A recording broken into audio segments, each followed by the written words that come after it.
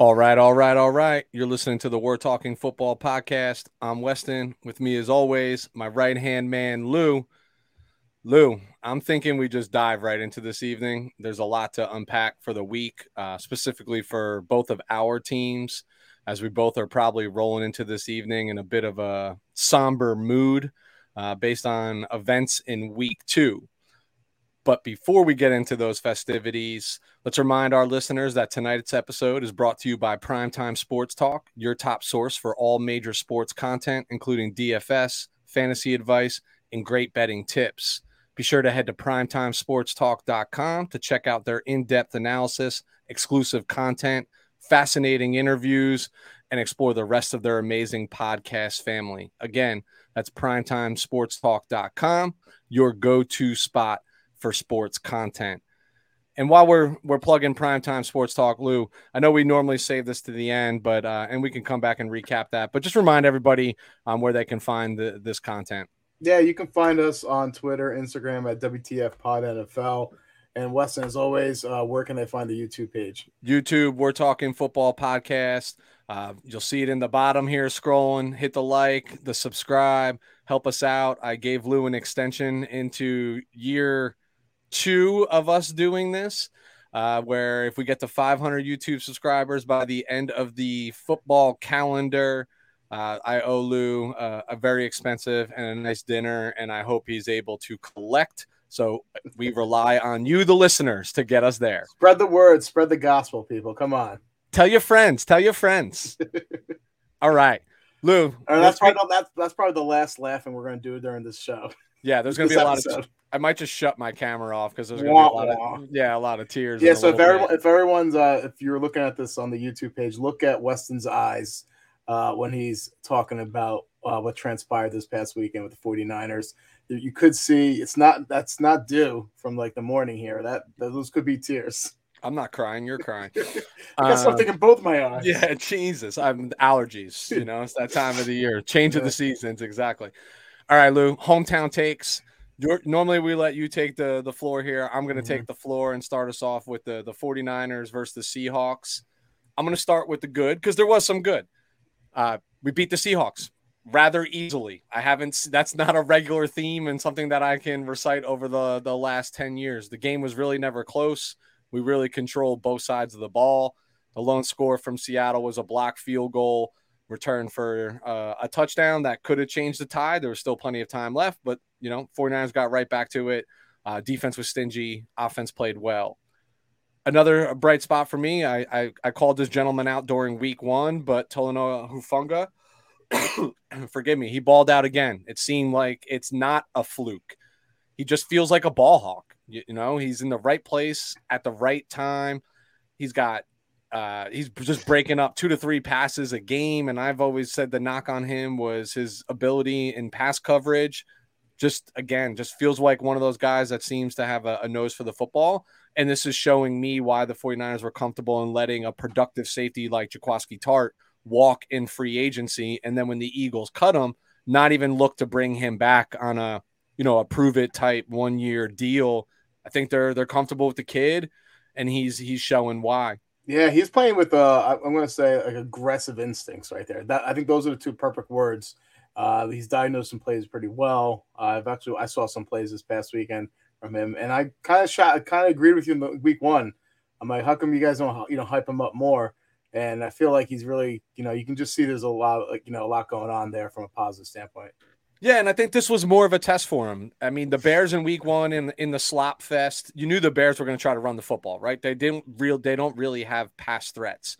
Now I understand for Seattle, Geno Smith is under center, but you still have the likes of DK Metcalf, Tyler Lockett.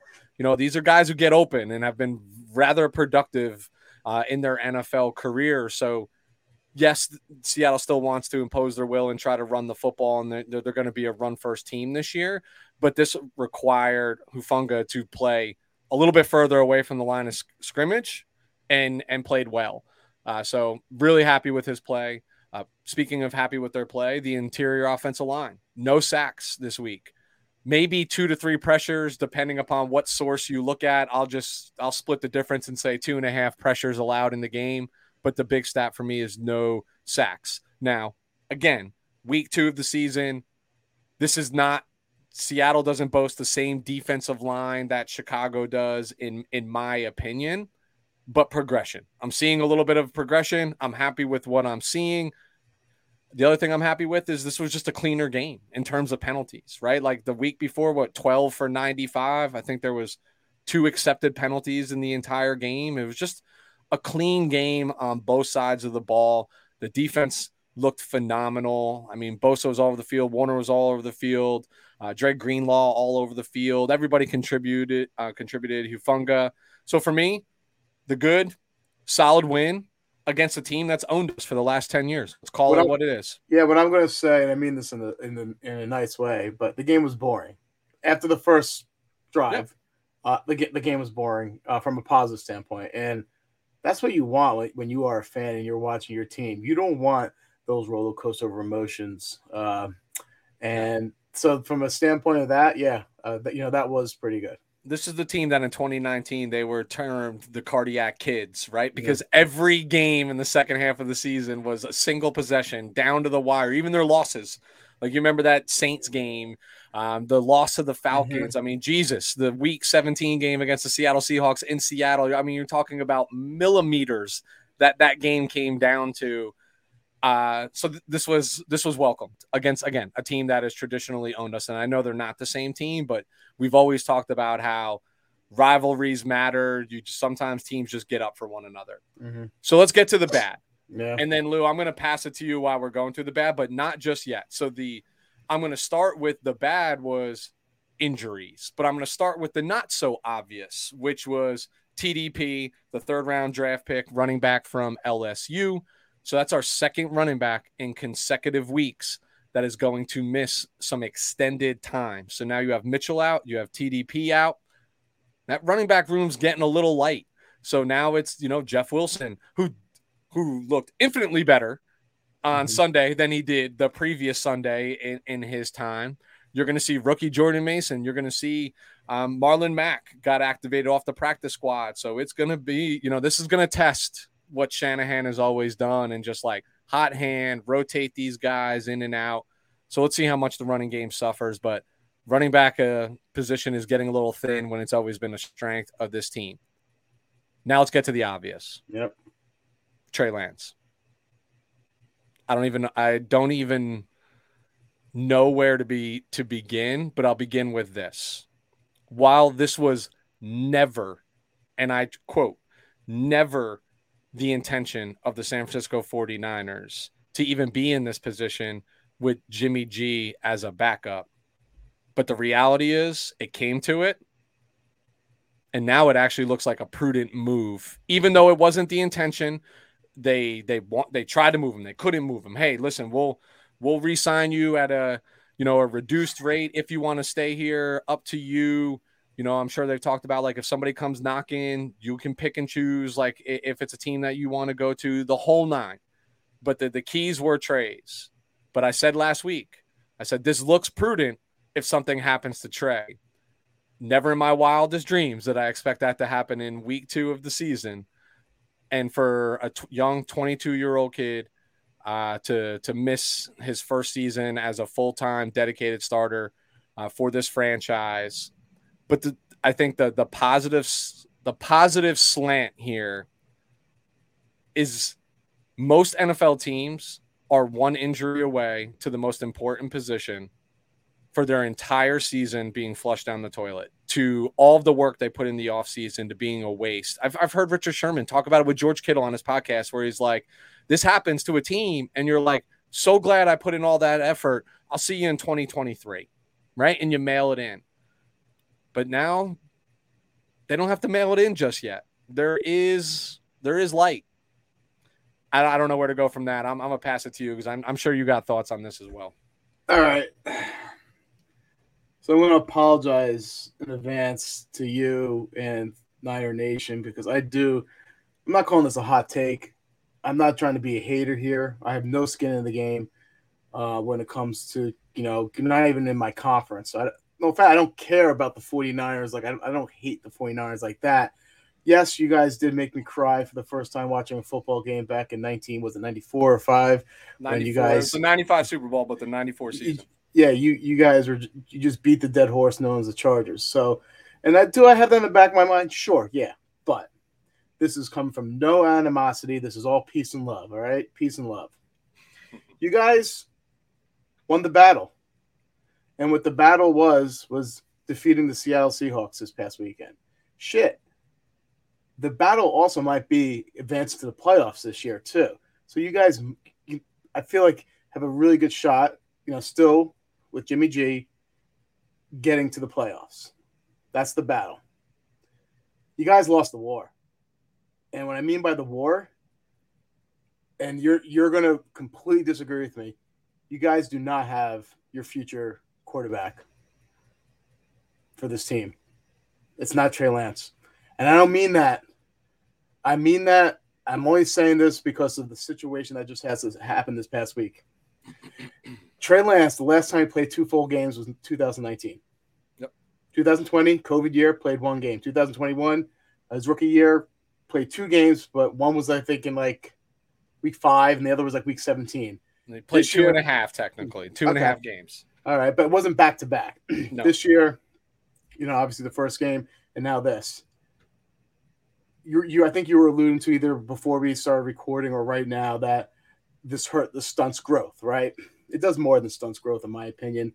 The knock on Trey Lance, first of all, let's talk about the positive. Trey Lance, physically gifted, right? Cannon for an arm, big, strong, fast. So you have those, you have those tangibles. But what's the knock been on Trey Lance? He hasn't played in a while, right? His ability to process and progressions and things of that nature, right? That ain't going to get better with not playing. He has the Dak Prescott injury. And if you heard Dak, I think from I think it was this year or maybe last year, I'm not sure when, but Dak said that was a rough injury. And let me tell you why that's the rough injury. The rehab was the rough part. So you're thinking, okay, great. Trey Lance will come in next year. We just rebooted for 1 year. The main focus is not going to be the playbook with Trey Lance. The main focus is getting that ankle back and that rehab. He's a mobile quarterback. Obviously, that's going to have some impact on his ability to be mobile, right? So his main focus is trying to get comfortable fit from a physical standpoint. Even Joe Burrow said the same thing when he hurt his knee, stating that, hey, I was apprehensive in the beginning. So his offseason, starting, next year is going to be just getting back from a physical and mental standpoint. Oh, yeah, by the way, then you have to learn perhaps one of the most complicated and sophisticated offenses, known to man in the NFL right now, right? Yep. In year 3. So he probably won't be comfortable until at least from a mental football standpoint, midway to year 3. I'm sorry. You gambled, and unfortunately, you put all your chips in, and it looks like you guys got rivered. I talk about one of my favorite sayings is possibility and probability. Is it possible that Lance can overcome all this, right, and be the future quarterback of the San Francisco 49ers? Yeah, it's possible. For me, in my standpoint, is it probable? I think this is a real hard thing to overcome, and there's been very limited precedent in the past when it comes to situations like this. So you guys will probably fine this year, but you have some things. I don't know where you're going to find that next quarterback. And we've said it before, that is your most important position. That is your biggest. That's either you have one or you don't. And no offense, you guys do not have a future quarterback. Yeah. So I agree with some of that sentiment. I agree with the fact that, hey, listen, this year, given the scenario, we'll still remain competitive. We know what we have under center. We know what I laugh at is these talking heads, these folks who get paid to do this are like, the team's better. The team's going to be better with Jimmy. And maybe in the short term, but they almost talk like that, he hasn't been trying to be a good, competent quarterback since he's been here. And all of a sudden there's going to be something that clicks for this guy that's going to take him over the hump. And I don't subscribe to that. I subscribe to Yeah, there's probably people in the locker room that like still like Jimmy, right? Like, and still love Jimmy. Doesn't mean they dislike Trey, but they'll get up and they'll play, and they probably feel great right now from a camaraderie standpoint. Is like, we don't have to mail this in. Now, the good thing is I do think our defense is better than it was in 2019 when it carried the team.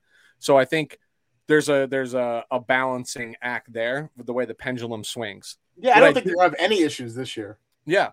What I do agree with you is that, so like, okay, Trey comes back next year. Now, I know you likened it to the Dak Prescott injury. It is actually not the same. It is a slightly more favorable what was injured and what wasn't for Trey. Trey's younger. I think he has the right mental makeup, but the rehab is going to be telling, right? Like, does he struggle through? Does he have setbacks? Like, is he still, in the right mind space? Like, it becomes a mental battle outside of just a physical battle. So I agree. Next year, he will be the starting quarterback if he's healthy, right? Like, they will give him the keys again. But everything that he would have learned this year, the struggles, the playbook, etc., it pushes it out another year. So, and that's why people were slamming, like pounding the table, like he should have played last year, right? So you got those wrinkles out, and then this year you go. But the reality is the team around him was good enough that he could struggle and they could carry along to get him through. I don't know if that's the same case in 2023. We still got to look at free agency. We still got to look at incoming rookie class. Everything I see on paper says this is not the same squad in 2023. So there's going to be some difference. So when you think of like Josh Allen and even like Jalen Hurts right now, these quarterbacks who are ascending, it's the Mahomes syndrome. Like, you can lose talent around me.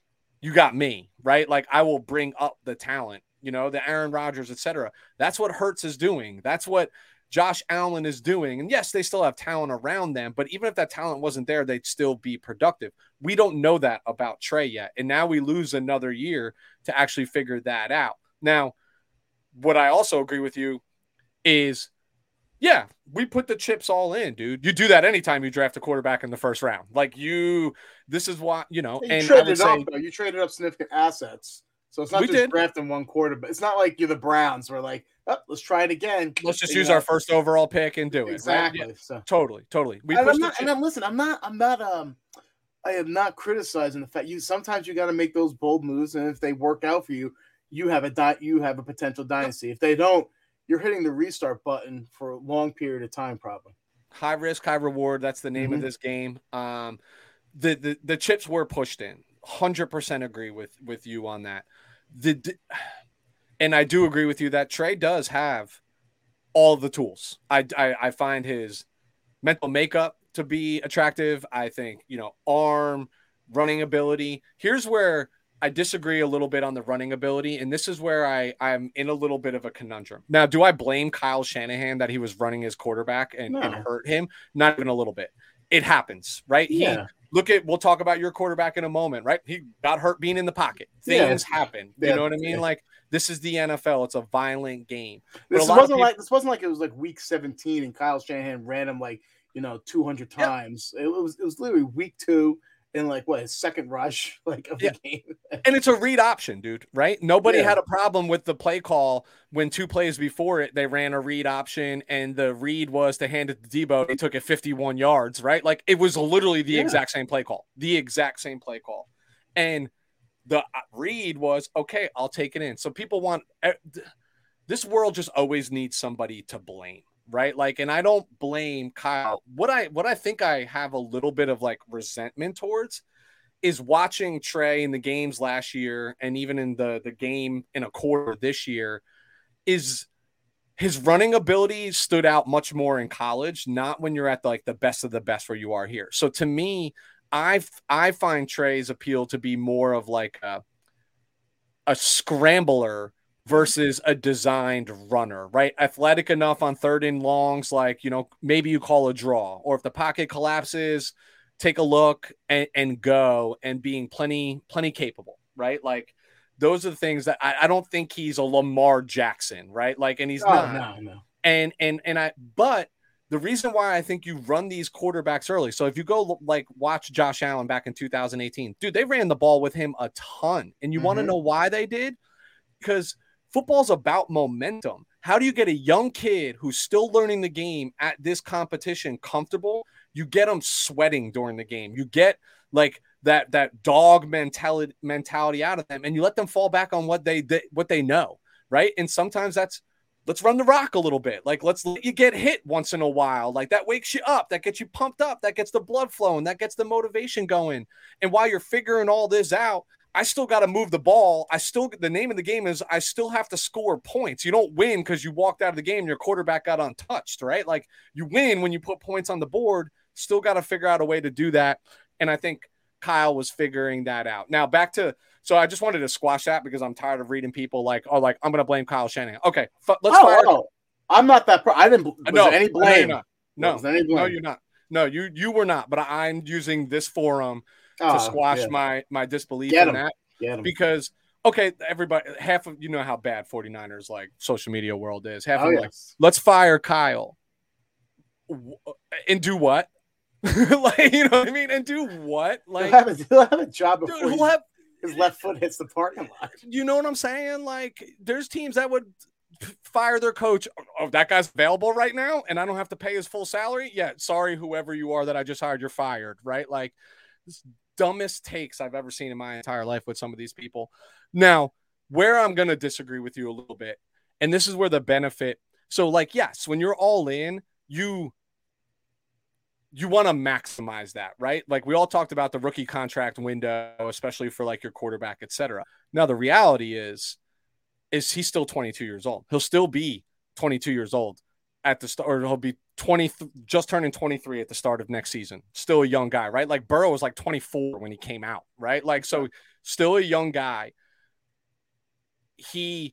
And the window's still there because that'll be year 3. So then technically you still have 4 and 5 where you pick up the option, right? And that option's still going to be cheaper than any contract. So he still has to prove it. You know what I'm saying? Like, he still has to prove that, like, hey, we're going to sign you to that massive deal. We still control your right. I think we just lose a year of the progression is what we lose.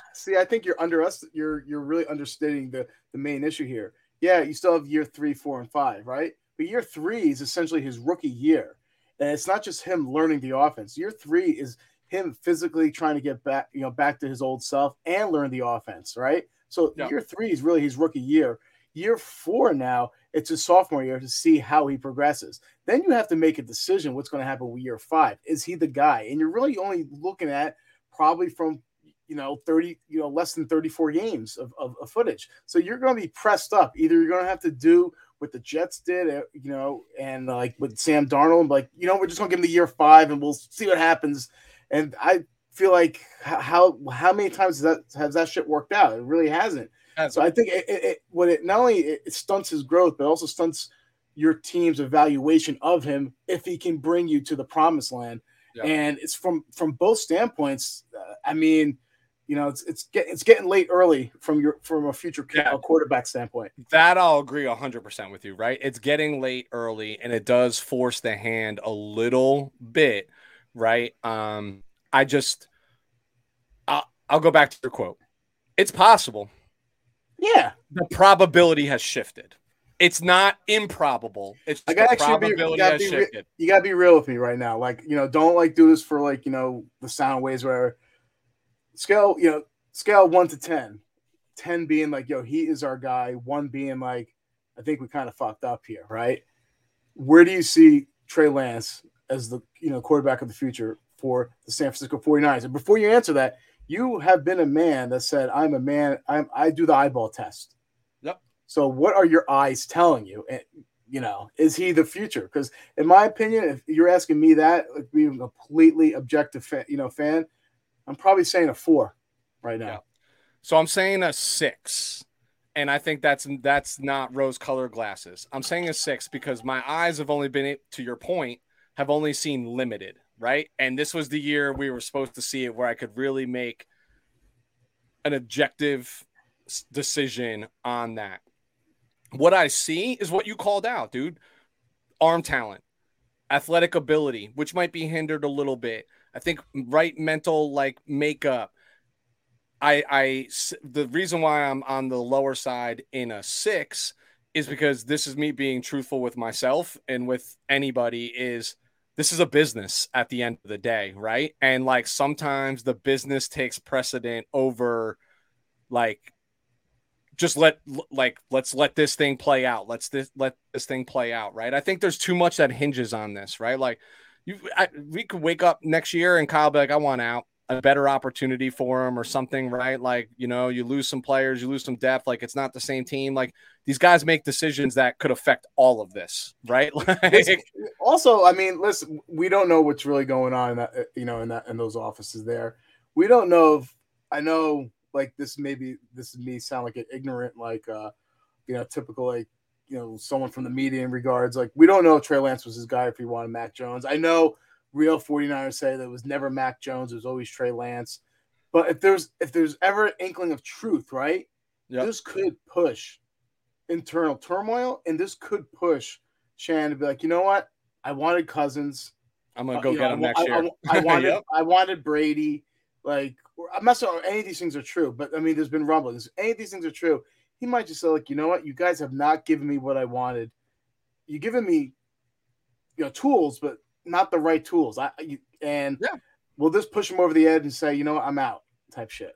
100%. And it's scary. That's real. If I'm a 49ers fan, I'm kind of panicking. I'm kind of scared because of all these things that, you know, everything is surfacing, you know, to a possible shitstorm. And hopefully, you know, it calms down, cooler heads prevail. Hey, what solves all this shit? Winning. Just like in our line of work, what cures all woes? Revenue. You know what I mean? Like, it's just the way it goes. Yeah. But that's where I say, that's why I'm at a 6, because like this is still a business, right? And the business is about winning football games and most importantly, winning championships. Coaches don't keep their jobs by just being playoff teams or being mediocre or whatever it might be. It just doesn't happen, man. It's a results-based industry, plain and simple. Now, so that even when I say 6, like, dude, I'm clearly worried, right? Like this is troublesome. What I will say is I still, regardless of the injury, they didn't make the wrong decision on the person, right? No. They put the chips all in on a player. Oh, we've talked it was the right player. When they traded up, what was the thing? Like, it has to be Lance. That's the only guy that would justify justify that trade up.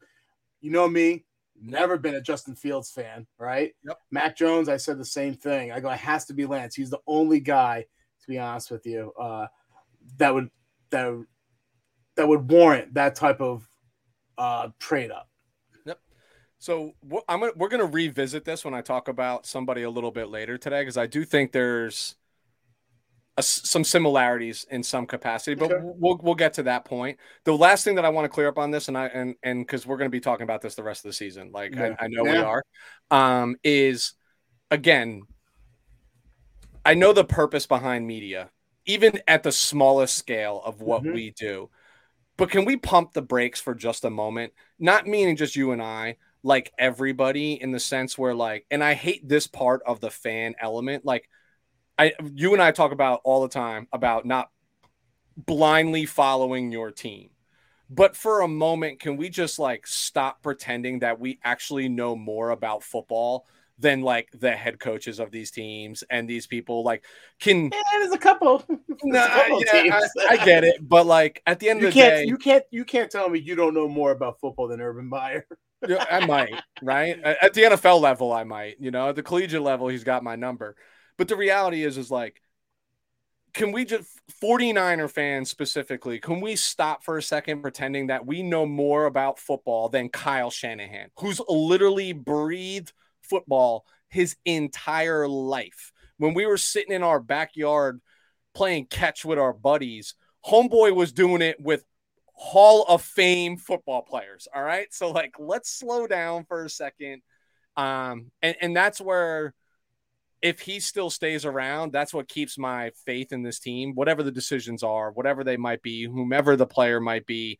I have not blind faith, but I have a lot of faith in Kyle Shanahan, just in general. And we've talked about that, dude. I mean, the play calling, the genius, like, question what you want, but like, he's not the reason Trey Lance is hurt. It's point blank. can't fault this guy. I saw they're using him like a fullback. No, it's a read option. And when you run your quarterback, like you run the risk. But you know what? When you put your quarterback in 7-step drops and you have no offensive line around him, you run a risk. It's just the way it's football, man. It's football. Yeah.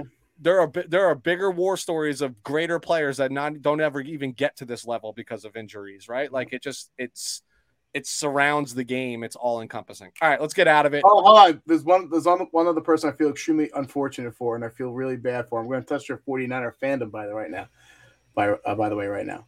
You know who I feel really bad for? Rita Oak. Do you know who Rita Oak is?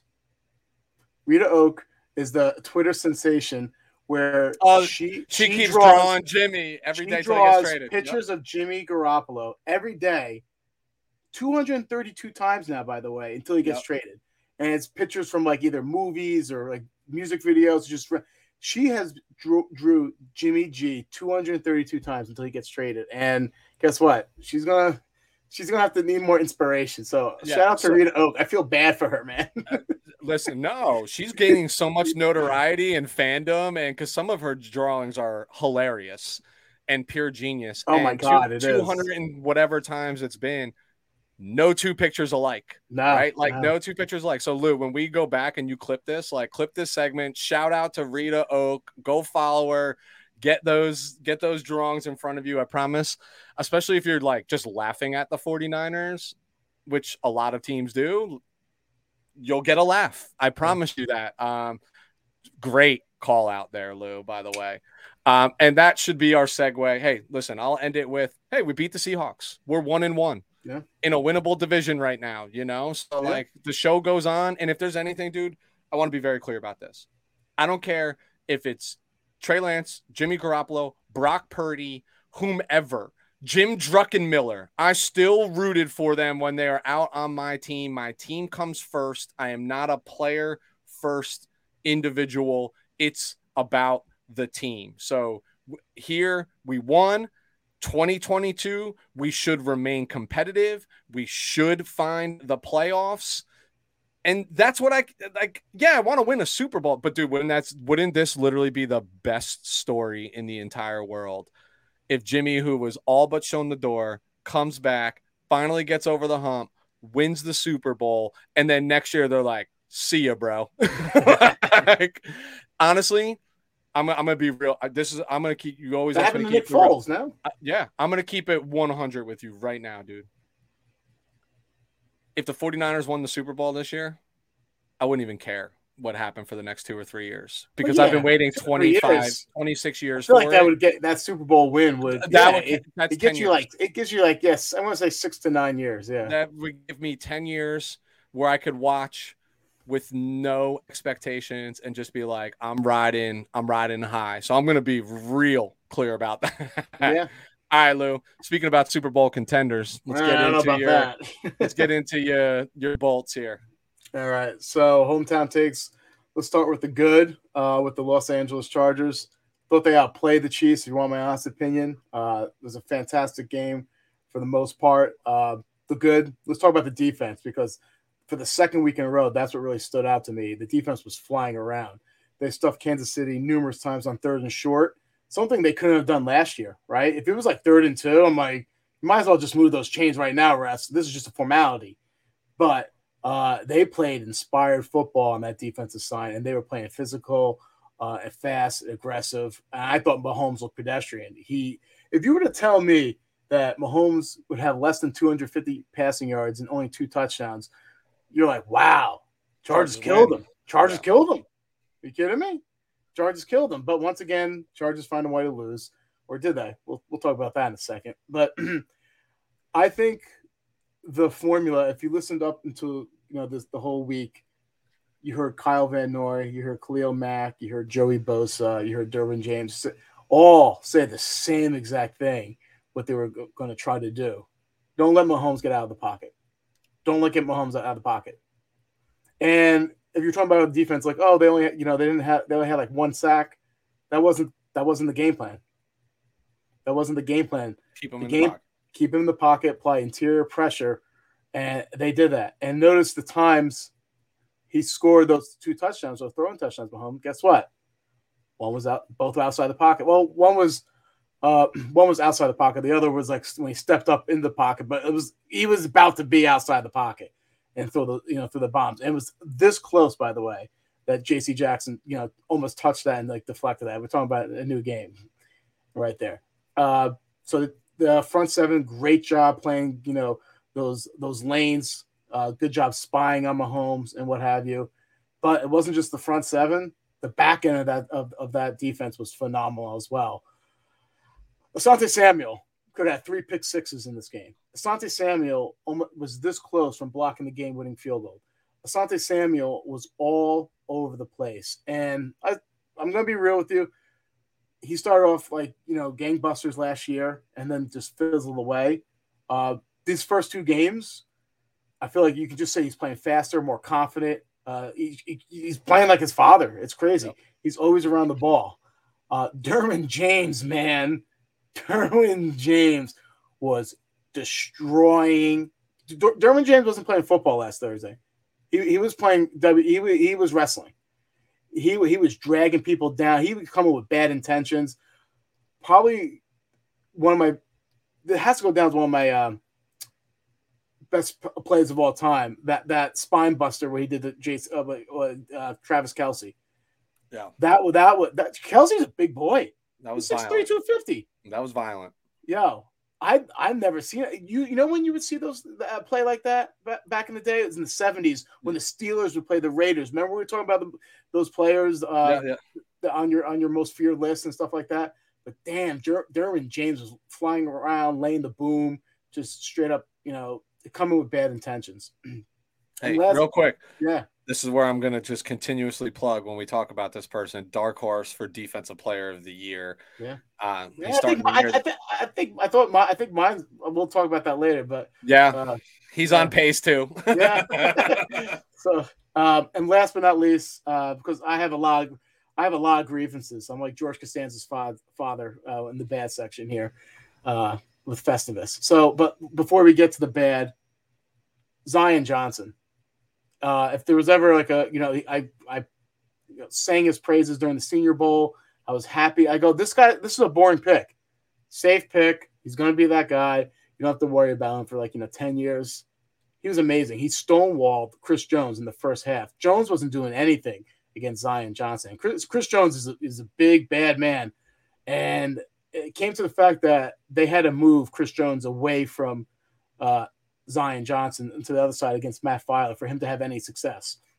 But you watch those battles, what makes Zion Johnson so great is his ability to basically, anchor down. It looks like he's getting beat, and all of a sudden he just stops moving. And then when he stops moving, guess what? You stop moving. He's strong. He's physical. Loved it. It doesn't look pretty, but he always holds up in pass protection. But that's pretty much it for the good for me. Actually, can I call out some good here real quick? Ahead, yeah. I'm going to give you some credit. Well, I mean, first of all, let's not forget that at one point in the third quarter, they're up 10 points, right? This is the Chargers game. I do agree that they dominated this game early and it should have been theirs. Let's go the Khalil Mack side. Notched another sack. It was their lone sack, but now we're 2 weeks in a row into the season, consecutive games. He's now got 4 sacks, right? Mm-hmm. So he's probably up there in the sack leaders. But I'm going to give you credit here.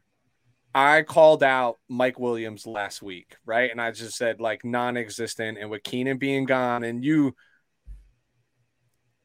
half in jest said he's just saving it for week 2. He always balls out against the Chiefs, yada. And dude, he balled out against the Chiefs. Dude, he always balls out against the Chiefs. It's like death and taxes. There's 3 certainties in life: death, taxes, and Mike Williams killing the Chiefs. And he did, man. As true to form, and I had that in my notes, right? That was a mental note when I was watching that game. I was like, oh, I'm going to bring this up because Lou definitely called this out that it was going to happen. All right. Let's get into Festivus. Okay. So I got a lot of problems with you people. Weston, for as amount of time as you know me, how many times as a Chargers fan, and have I complained about the referees. I mean, honestly, Never. I've ever Never. last year when they played the Raiders and that defensive pass interference bomb that when Derek Carr threw a bomb, it wasn't even catchable. It was like complete on the other side. I didn't complain about that because it wasn't defensive pass interference. But guess what? It was defensive holding. It would have been automatic first down no matter what. Yep. So never, ever have I complained about referees. Well, guess what? I'm going to fucking make up for it right now. Yeah. All right. First of all, the pass interference call on Bryce Callahan against MVS was atrocious. MVS extended his hand and threw Callahan down. Yep. He was the one that initiated contact. It was awful. What a bullshit call. And guess what? That extended the drive. And guess what happened a couple plays later? Mahomes leaks out to the right side of the pocket. Boom. Fucking touchdown. I'm sorry I'm using so many curses, but I never normally I need this passion from you, bro. Normally it's me. Listen, man. Listen. Normally when the Chargers lose and they charger it up, I'm just bummed. I'm like, wow, man. Like it's almost like, what's his name? Craig and like Friday. Like, how'd you get fired on your day off type shit? Like, God, you're so stupid. But no, I've never been as livid as I have watching a Chargers game because it wasn't the Chargers charging. I felt like there was external circumstances to why they were charging. Yeah. And it was the referees. All right. So the pass interference on Callahan, complete bullshit. The reversal on the Samuel interception was equally as frustrating. You can't tell me that that wasn't an interception where if you look back and when you look at the Saints versus Tampa Bay game, Jamal Dean picking up Jameis Winston. It was the same play. Same exact fucking play, right? Same exact play. So you can say, it didn't look like he had possession, whatever. The play on the field was an interception. Did you see any undisputable evidence showing elsewise? No. Why the hell did they change that then? You talked last week, right? About, I'm kind of conspiracy theorist. You said that in jest, but it was 17-7 midway through the third quarter. Amazon's first game. It was in Chiefs territory. And guess what? If the Chargers made it 24-7 and end of 3, things could have got a little dicey, maybe for viewerships. I know that I'm just talking on my ass, but yeah, I know. But I would be thinking the same way. So I've never seen a game so poorly refereed from one standpoint. And that is why I am furious.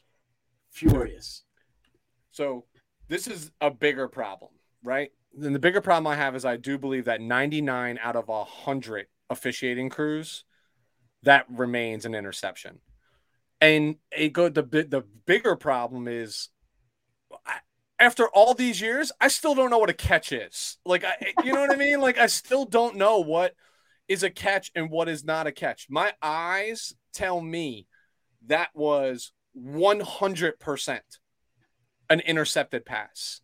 And these are things, man, these change games, right? These change games. And you can't give Mahomes that many outs. No. And let me tell you why that was an interception. When they were after Samuel picked that off, right? The reaction to Mahomes, he dropped the F-bomb. He's like, damn it. He knew. And guess what? He said something after the game too, saying thank God we had some flags and some calls that went our way and so he literally said that. He knew that someone was watching over him that game. They were not going to let him lose. And it's frustrating, man. I'm not, again, I'm a quasi Charger fan via you, right? But again, I have no skin in the game, and just watching that, it's just tough. It's just tough because it's like you do everything right, you play the game the right way. You talked about. Well, I give the Chargers a ton of credit. They were very vocal about what their strategy was, and they went and executed that strategy on the defensive side of the ball, and they stayed true to it all game long. People were playing; they were in the right positions. It just I've never seen that defense play so disciplined before. They're fun to watch right now. Speaking of fun to watch, dude, and the reason why you saw me looking at my phone is literally 4 minutes ago, I had a notification pop up that says, no, I don't care about the Yankees, bro. Kelsey talks slam from Derwin. Yeah. Have you seen what he said? That's fun. He said, Well, he said that it surprised the shit out of him. Yeah, you got go listen to it's on his brother's podcast. Go listen to it. It's real fun. I kind of like Kelsey. He's hard not to like. You don't like him because he's on it's the same reason why nobody likes Tom Brady, dude. Like, no, these guys winning. Nah, man. For the most part, Kelsey, when Derwin plays, Kelsey doesn't kill us. It's Tariq I hated, but I don't mind Kelsey. And Kelsey didn't kill you this year either. This week. No. 55 yards. But that to me, that's just a pick. And I walk out of this equation like, can somebody still just tell me like what controlling the ball is, going to the ground, and what that actually means? Because it goes both ways, right? Like, guarantee if that was a receiver making that diving catch, call stands. Listen, man, the call, there was no undisputable evidence, so that's why I think call has to stand. All right, so I digress. I'm not going to beat a dead horse here. Next, my next order of business, talk about injuries. Second half, Chargers got decimated with injuries, especially on the offensive side of the ball. Yep. First possession out, lost Corey Linsley, best center in the league. Next possession, they lost their right tackle. I get it. Pipkins is nothing to. Still whatever. Starter. Still got to put a backup in. Exactly. And that backup is Stormin Norton there. So, and then it hit her around the world. Justin Herbert, still very nervous. Not sure what this means for our year. If you want my honest opinion, I know some good things coming up. Some good news has come out that they can shoot him up, wear the flak jacket and what have you. But that's going to affect him from a mobility standpoint, from a mechanics standpoint. A guy who prides himself on his mechanics, that flat jacket is going to definitely have some sort of negative impact, from an arm rotation and twisting of the torso type of thing. And also you have to be worried, because the guy giving him the shot on Sundays, it's getting sued right now. You don't know what's going to happen with that. Yeah. So you say you don't get struck by lightning twice, right? So. Yeah.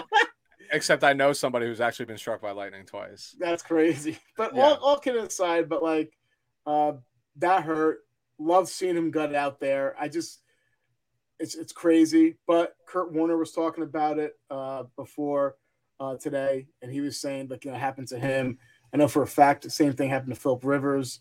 I think Eli Manning had an injury quite like this. It's not uncommon, and you can play with it. It's just about pain tolerance.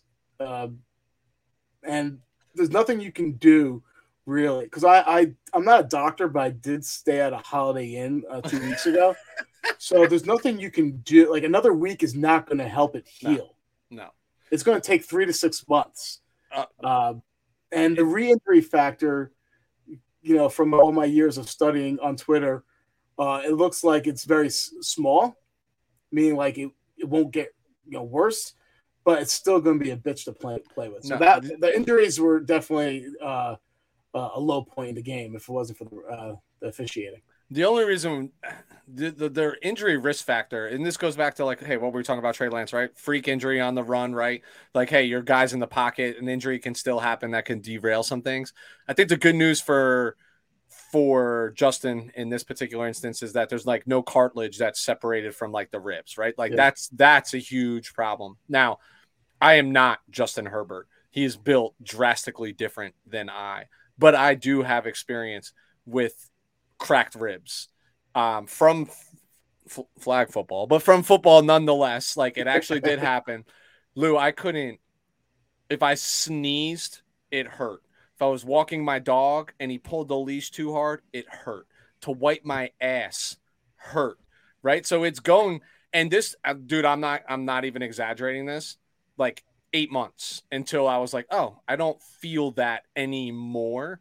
Now, I don't have Toradol shots and things that they're going to. And you're also not a professional athlete, and first class. Yeah, and first class medical staff and treatment and whatnot. But I think you hit the nail right on the head. This is all going to be about just pain management and pain tolerance. Kurt Warner says something extremely interesting when it happened to him. He said there are times where when I was playing, didn't even know I had I couldn't even feel it. Adrenaline. And then all of a sudden, he's then there's times I can't lift up my arm. In the middle, you just never know when that what triggers that massive amount of jolt of pain. And so it should be interesting if he can play through it. If he can, man, kudos to him. Yeah, I mean, listen, he showed some guts. Yeah, tough kid, man, tough kid. All the credit in the world. You're gonna know, Charger fans, you're gonna notice it, right? Like he will be reluctant to probably like take off in certain scenarios and or get rid of that ball before the hit comes. He's always been good at getting that ball out fast and not absorbing many hits, but like it wasn't even a big hit either. No, but every time, that's what's funny about the ribs, dude. Like mine, when I wasn't cracked even mine, like, dude, I dove and landed on the ball. That's how it happened. Like I literally landed on the football, and that's what cracked a rib. Like, And what's even funnier is I didn't even realize that I was in that type of pain until I got in my car to drive like home, and I was like, I can't lift my left arm to the steering wheel, which is what I drive with. Like it's during the game. I'm not necessarily worried about it. Like you will wince every time he gets hit. You're going to be like, oh my God, did that hurt? Did that re-aggravate? Did that do anything? But his adrenaline will be pumping so much that it'll be an issue. It's just not going to be a huge issue. It's just unfortunate because he's just going to be thinking about it for the rest of the season. It's just the way it is. And last thing I have about the bad, and once again, this is so uncommon for me, complaining about officiating. How many times I complained about like the play calling? I stuck up for Brandon Staley going on all those fourth downs last year, right? Yeah. And I kind of stuck up for Lombardi, last year as well. I'm like, they're the fourth or fifth best offense. I hated the play calling this past week. I thought it was extremely timid, lacked creativity. I get they want to be a physical team. I get that. But too many times I see on third and short, halfback dive. Yeah. Halfback dive. You have an alien as a quarterback, man. You have talented skill positions. I get it once, maybe, you call that. But, like, I'll tell you right now, man, I hated the creativity on these third and shorts. And you notice it's getting a lot of flack that they're not pushing the ball down the field. But what they have been doing a tremendous job is getting a boatload of the third and shorts. I think that's by design, by the way. Yep. So if you are planning to get third and shorts, you got to come out something spicier than a halfback dive up the middle, man. I'm sorry, man. Yeah. Listen, but I do agree that the play calling was a little lackluster. But like, you'll figure that out as like time goes on, what's working, what's not working. The reality for me is like what probably stings the most about this was it was a win. The way the game transpired, it was a winnable game. We shouldn't have been in that game. We shouldn't have won that game before the game. When you look at Keenan being hurt and what have you, going on the road, short week. So the fact that we were in it and then we're dominating, and then the manner in which it was lost, had that third party take it away from us. Yeah, that makes it stink. But reality is, the Chargers executed the plan, and the plan was these first two games, two division games. When we looked at the schedule, we said just got to come out of that 1-1, and they came out of it 1-1, right? In 1-1. So, but let's not overstate that how much that pick six hurt. That wasn't on Herbert. Everyone's talking about. No, it's not on Herbert. No, I'm not putting that on Herbert. That's on Staley. Yeah, like your tight end was like you just literally what was it like 2 or 3 big plays in a row that went to the guy. He was gassed, literally waving to the sideline, and you were like, no. Yeah, you looked at the number of snaps he played that game. It was fair to say early in the season, it was fair to say it was okay to be gassed. Yeah, and he just couldn't get out of his route, right? Yeah. Like that's just literally the. But listen, that's a 14-point swing, dude. Hell yeah, that's a 14-point swing. That's just the way it is, All right. I know more. We're talking about this whole Chargers segment in the hometown takes. I was freaking out, so I think that's a good way to segue to talk about our freaking out, our freaking out moments here. So I'm going to let you start the way, with your, who are you freaking out about? All right. So I'm going to change my guard a little bit. Okay. Last week I was a lot of negative Nancy. I'm still negative. I always will be, but I'm going to kick off this segment with a positive in some capacity. Freaking out. If I am a Miami Dolphins fan, and your boy Tua, well, listen, we'll get to that in a second. I'm freaking out now, Lou. I am not ready nor willing to eat my words just yet. But you know what? You have to start putting the napkin on your lap here. I'm paying attention. Yeah. I'll put it that way. I'm paying attention right now so I can know where I'm right and where I'm wrong. And I will not back off those statements only 2 weeks into a season but the fish look good, man. They look good now.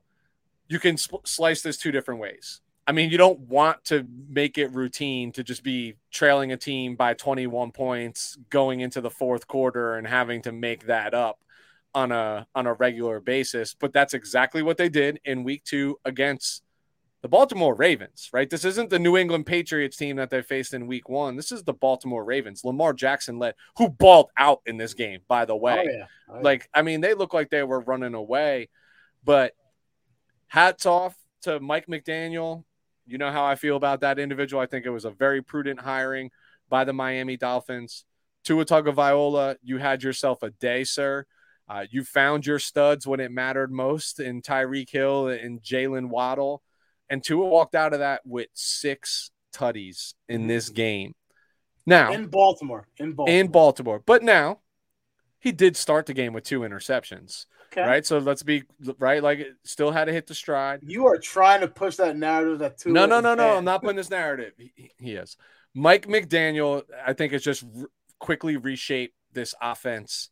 A lot of motion. Yeah. A lot of complexities. God, when have we seen that before? Exactly. And you know what's scary, too? The Ravens, they were playing man. They were playing zone. It didn't matter. It didn't matter what the Ravens were throwing at them. Mike McDaniel's a genius. Like, people just need to give this man some credit. But he exploits the weaknesses of the defense, and he does it by using speed, right? He gets the guys the ball in space. So 2-0, not a bad way. 2-0, as I would see on the internet out there. Not a bad way to start the season. I do think this thing will fizzle a little bit, right? Like, they're up for their new coach. Yes, Baltimore, who I picked to win the North, but we know they're getting back into the flow of things and had some changes there.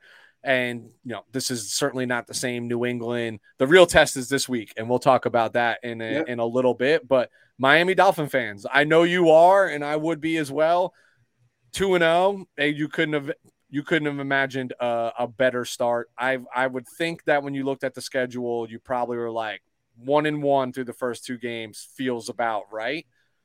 But especially the way that game started just showed me that the team is resilient and is has playmakers where there's some teams in this league, mine included, where if they were down 21 points, all feels lost. Yeah. All feels lost, and they didn't quit.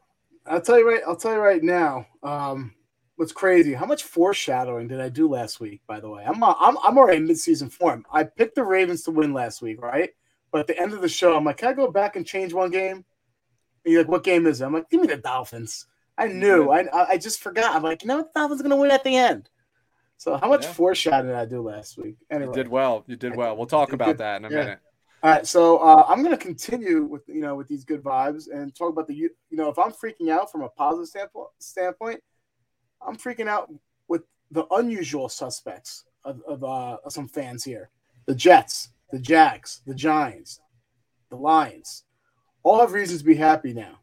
So let's give them their time to shine. The Giants are undefeated, tied for first place. Lions have one of the best offenses, in the National Football League. The Jaguars single-handedly beat up on the Colts, right? And they look pretty damn good from a defensive standpoint, and efficiently from an offensive standpoint. How about the Jets? No quit. Joe Flacco coming back, from the dead, like the Undertaker, that Undertaker gif, right? Oh, yeah. Dude. We never talk about these teams, and when we do, we always shit on them. So let's give them their due, man. Yeah. So speaking of the Giants, I'll be at that Monday night game this week against the Cowboys. That's a very winnable game for them. No secret, my whole family's Giant fans, right? And I am a season ticket holder for the New York Giants that were inherited through my grandfather. And this Monday night is probably the only game that I can get to this season without a conflict of schedule, because the 49ers got a Sunday night game. So then Monday, I'll be up late Sunday night watching the game on the East Coast, and Monday night I'll be up late again because I will be at MetLife Stadium watching the Giants play the Dak-less Dallas Cowboys, and we'll see how it goes. But yeah, they all deserve praise. I'm not going to praise the Jacksonville Jaguars. Why not? Come on, man. They almost have like half as many wins as they did with Urban Meyer. just a poverty franchise, man. They're just a poverty franchise. It's tough for me to get behind that bandwagon. But yeah, did you say the Houston Texans by any chance? I know they lost. Yeah, but they're hanging around, man, against teams that they have no business hanging around with. So again, I'm not from that age of that age of people where you get participation trophies. No, this year, Houston's Texans are last year's Detroit Lions. That's what I'm telling you. They're gonna. And then next year I'll give them praise. That means. But we will celebrate the Detroit Lions on the We're Talking Football podcast because I think we're quietly Lions fans. Yeah. There's just this carryover from the 2021 season. Yeah. You mentioned a team in there that you weren't praising, but if I'm the Colts, I'm freaking out. Mm-hmm. Dude, I thought bringing Matt Ryan in was supposed to provide Frank Reich with that quarterback or that signal caller that needed to get them over the hump. It could be worse than Wentz, right? Yeah, no, they can't be, right? And they tied the lowly Texans in week 1 and just got slaughtered by the Jacksonville Jaguars in week 2. I don't even think they got off the bus, the Colts. Now, I know they struggle against the Jaguars. We talk about this all the time. Like some teams just have your numbers. The Jaguars single-handedly kept them out of the playoffs last year. I think Frank Reich in his career is like 0-5 or something like that in Jacksonville. Whatever it is, after week 1's performance, you got to go mop this team. You got to go. If you're the contender that we think you are, like you have to go mop up that team. But if I'm Colts, I'm looking at like what's wrong with what's going on right now, right? I'm going to tell you, right? But yeah, tell me, and then I'll real quick. Circle. They have made extremely questionable moves.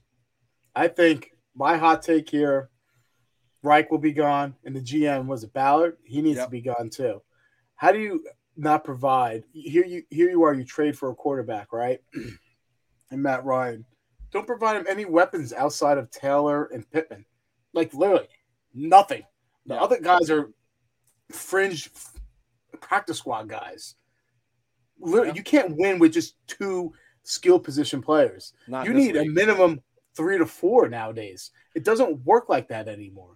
And guess what? Another thing that they did that was awful, they hired Gus Bradley as the defensive coordinator. Now, what's his name? Eberflus. And I'm not joking. Where Gus goes, teams slowly die. Defenses slowly die and get worse, right? Yeah. Eberflus is on, with the Bears. He was a defensive genius. They replaced it with this schmuck. And let me tell you, that defense is not the same defense as it was. And I think they made some questionable moves, not getting offensive talent to help Matt Ryan. And also they've gotten worse from a defensive schematic standpoint as well. They got to go, both of them. I think the worst thing that happened to this team was Darius Leonard changing his name. You know what I mean? We'll just throw accusations out here left and right, but not all is lost, Colts fans. You might be in the worst division in football right now. When all is said and done, probably, the Jaguars lead this division at 1-1. No, 1-0-1. No, 1-1. Oh, that's right. That's right. They lost to Washington, so they're 1-1, and they lead the division. You have Colts are 1-1. Texans are 0-1, and the Titans are 0-2. Yeah. So you're still in the middle of the pack in your division. Oh my God, who could have saw the Titans not being good this year? I know, and it doesn't look promising. You got another freak out? I do. And speaking of being 0-2, I actually want to, if I'm a fan of one of these AFC West pretenders like Raiders Nation or Broncos Country, I'm freaking the fuck out. And let me tell you why. We all know the stat when you're 0-2 when you start the season. 11% of the teams make the playoffs. If I'm Raiders Nation, I'm pissed off that the prize free agent acquisitions have been subpar and they haven't done enough. If I'm Chandler Jones's family, I'm nervous because he's disappeared. I don't know where the hell he's been. He's not even getting pressures, right? Devontae Adams going to have 2 catches in the game? Can't believe they lost that game to the Cardinals. How you gonna get fired on your day off, right? That's a Friday reference. And now, all right. So let's transition to Broncos country. Let's cry. The first 2 games were supposed to be their gimme games, layups, right? Against Seattle, against Houston, easy. This team looks so dysfunctional. It's not even funny. They are 0 for 5 when it comes to 3rd and goal, right? 0 for 5. That is atrocious. We know the questionable play, 64-yard field goal, in week 1 in Seattle. But you know what? Hackett said the following week, 56-yard field goal, too far for my kicker, man. This guy, Hackett, doesn't know shit about shit. I'll tell you right now, there's some question. The offense looks befuddled, some questioning game management decisions. I have never seen a fan base count out the play clock to help out a team. Dude, did you see the clip of Russ on the sideline with the run pass? I did that in JV. Yeah.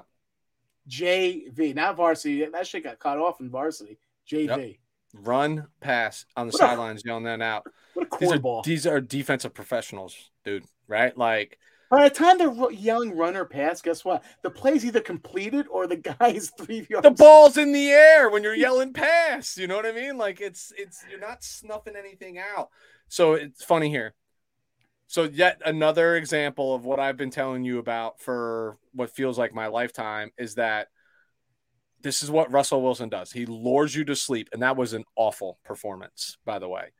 And then somehow, some way, like he just literally looks like he's not playing football for three plus quarters, and then some way just ekes it out in the 4th. Ekes it out. The difference is, man, he doesn't have that coach now to bail him out, and that defense. Yep. And I saw something that is very interesting. I'm sure it's just banter and speculation, but that Nathaniel Hackett was actually hired with the hopes to lure in Aaron Rodgers. I saw that too. And then it didn't happen. Like I said, it's probably just banter and speculation because hindsight's 2020. But boy, does that seem to make a lot of sense right now, right? Like, you don't have to coach when Aaron Rodgers is your quarterback. This was the argument when Peyton Manning was your quarterback. You're the offensive coordinator for whatever team Peyton Manning was on was the best job in football. Best job in football, right? Like the dude called it on the field. Rodgers does that on the field. And it would just change the game and somebody that is comfortable. So yeah, if I'm the Broncos, I'm a little nervous. Now let me explain something to you. The 49ers had lost 17 of 20 games over 10 years to the Seattle Seahawks. The quarterback was Russell Wilson of those Seattle Seahawks. 49ers see the Denver Broncos in Denver on Sunday Night Football next week, which means it's probably when Russ will get it right. It's just the way it goes. He'll probably get it right. All right, Weston, don't mean to some reason I'm having technology issues, so we got to hurry up and speed this up because for some reason my computer is not charging. So let's bust through some of these offensive defensive players of the week. Get a new computer. You start offense. Offensive. I'm gonna force you to say 2 of his names, so I'm not gonna say his name. I'm gonna say a pair of Jets. Joe Flacco, 26 of 44, 307 yards, 4 touchdowns at Cleveland, and also Garrett Wilson, the rookie wide receiver out of Ohio State. Homecoming game for him, 8 catches, 102 yards, and 2 touchdowns, including the game-winning touchdown. Great performance, by a pair of Jets. All right, I'll just say it. I'll give it to him. Tua. Yep. 36 of 50, 469, 6 touchdowns. I'll even leave off the 2 interceptions, right? I'll give praise when praise is due. And in that 4th quarter, he and his playmakers were electric. I'll also lump in Tyreek Hill and Jalen Waddle to this conversation, combined for 22 catches, 361 yards, and 4 touchdowns as a pair. Hey, what's the moral of this story?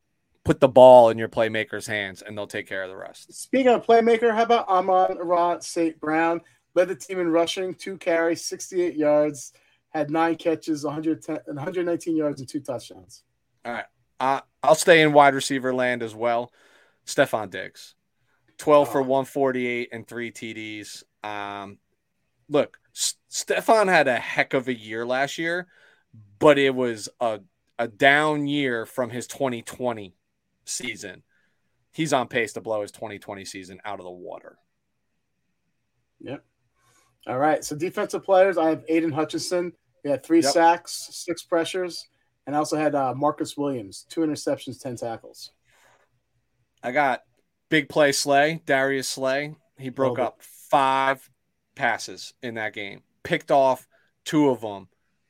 And he sought out Mr. Justin Jefferson. He didn't follow him through the game, but when Justin was on his side or when that was the matchup, Justin Jefferson did not eat like he's been eating lately. And the reality is like, I won't blame Jefferson. I'll just chalk this up to Kirk Cousins literally having the worst record on Monday Night Football imaginable as a quarterback. But I got Darius Slay, and I know we don't normally do 2 sacks as a thing. I had Hutchinson, but I'm going to say Nick Bosa actually. So he was in the backfield all day, 2 tackles for a loss, 2 sacks, hit the quarterback 5 times, and even got lit up by his own player, which you got to watch the video of Fred Warner mic'd up, dude.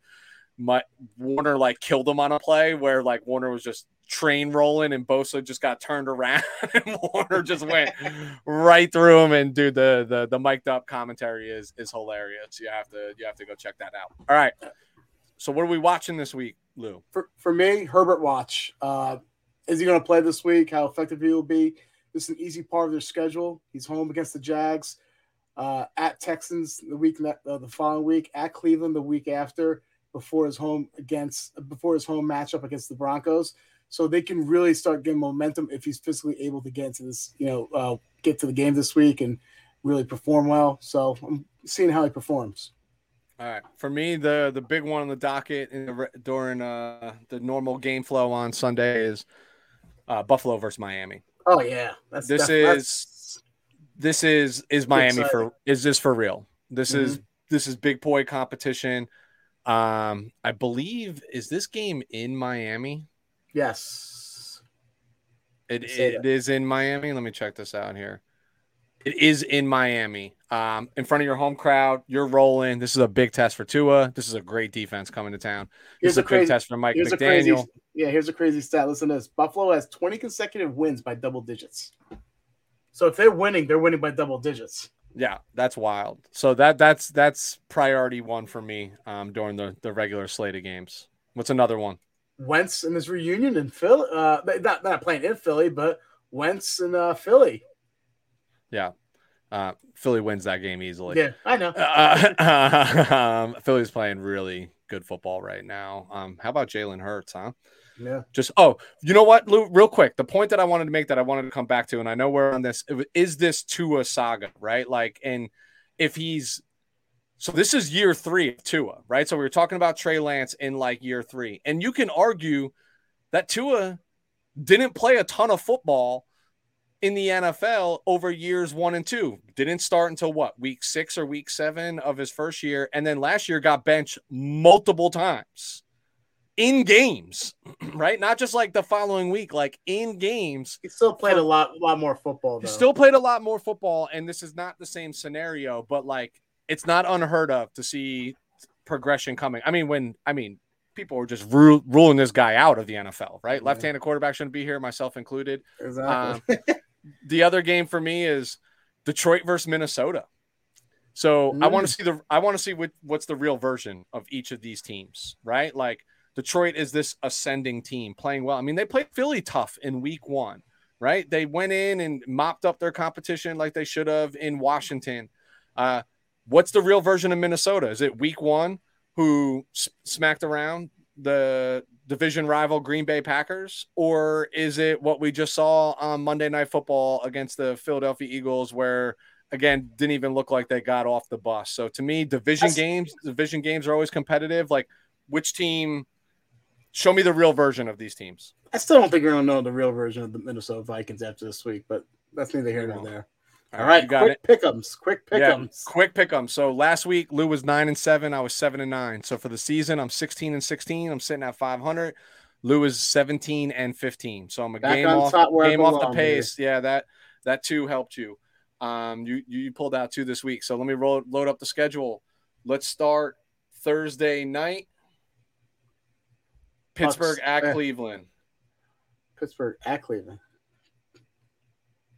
Give me Cleveland. Yeah, I'm Browns too. They got to get this right at home. It's hard coming from going on the road. Yeah. On a Thursday Houston at Chicago. Give me Houston. Crazy stat from Chicago. They only have 15 completed passes in the first 2 games. Yeah, I'm Houston in this game too. I think they're just they're right there, and I think you're going to see a lot more of the rookie running back in this game than you've seen from production-wise over the last 2 weeks. All right, Las Vegas Raiders at the Tennessee Titans. Something has to give here, right?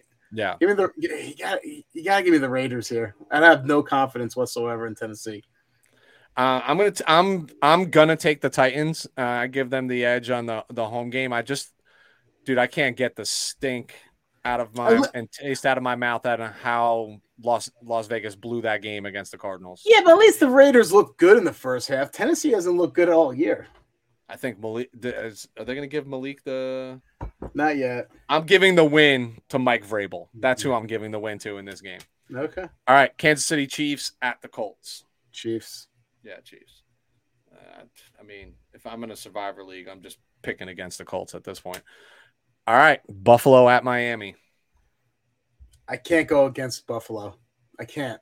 No, not right now. I think Miami blew its load last week. You know, high emotional game is going to do for a letdown. Yeah. All right, Detroit Lions at Minnesota Vikings. You can go first on this one. I'm gonna take the Vikings. I still think they're the better football team here.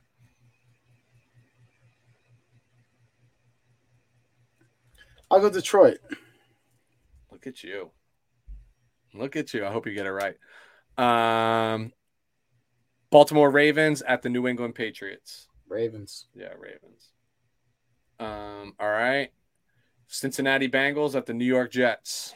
I know the Jets beat them last time, but I'm still saying Bengals. Yeah, something's got to give here, man. But let's quickly call out how I'm Bengals too, by the way. The Super Bowl hangover is a real thing. So we're clear, it finds ugly ways to creep up. That's Philadelphia Eagles at the Washington. I'm still calling them the football team. Eagles. Yeah, I'm Eagles too. Saints at Panthers. Division games. Give me Panthers. Is Kamara playing? I don't know. I'm gonna take the Saints. Okay. You got Panthers. All right. Jags at Bolts. It's gonna be a close one, but I do think the Chargers win. Yeah, I do think so as well. Rams at Cardinals. Rams. Yeah. I'm Ramily on that one, unfortunately. Falcons at Seahawks. I like the Falcons to get off the schneid here. I do too. They played inspired ball against the Rams last week. They really did against a much better team. Packers at Buccaneers. Packers. Bucks, their offense looks decimated. No Mike Evans, which I got to figure out fantasy on. No Chris Godwin. Yeah, I'm Packers too, even though they don't look so good. Packers don't look. Their passing game looks atrocious. Yeah, they don't even look good against the Bears. I know the score would say something different, but that second half was I know. Yeah. I get it. Sunday night, 49ers at Broncos. I gotta say Broncos here. I think the ghost of Russell Wilson pass haunts you guys again. I think so too, but I'm taking the 49ers. Dallas Cowboys at the New York Football Giants Monday night. I will be in attendance. I'll say the Giants. I'm saying G-Men too. They're playing inspired ball, and you know what I love most about them right now? And Dable and just how big his bag is he's like, I don't give a shit how much we pay Kenny Golladay. Homeboy had 2 snaps last week. 2 snaps. All right. So that's where we're at. Games have been picked. My computer survived. I'm on 1% battery. So let's wrap this up. This might be like look at that, an hour and 20 minutes. We've been running 2 hours. Love it, Lou. And we spent 50 minutes on our teams to start this off. So, Lou, as always, where can they find us? Twitter, Instagram at WTF Pod NFL. And Weston, where can they find us on YouTube, bro?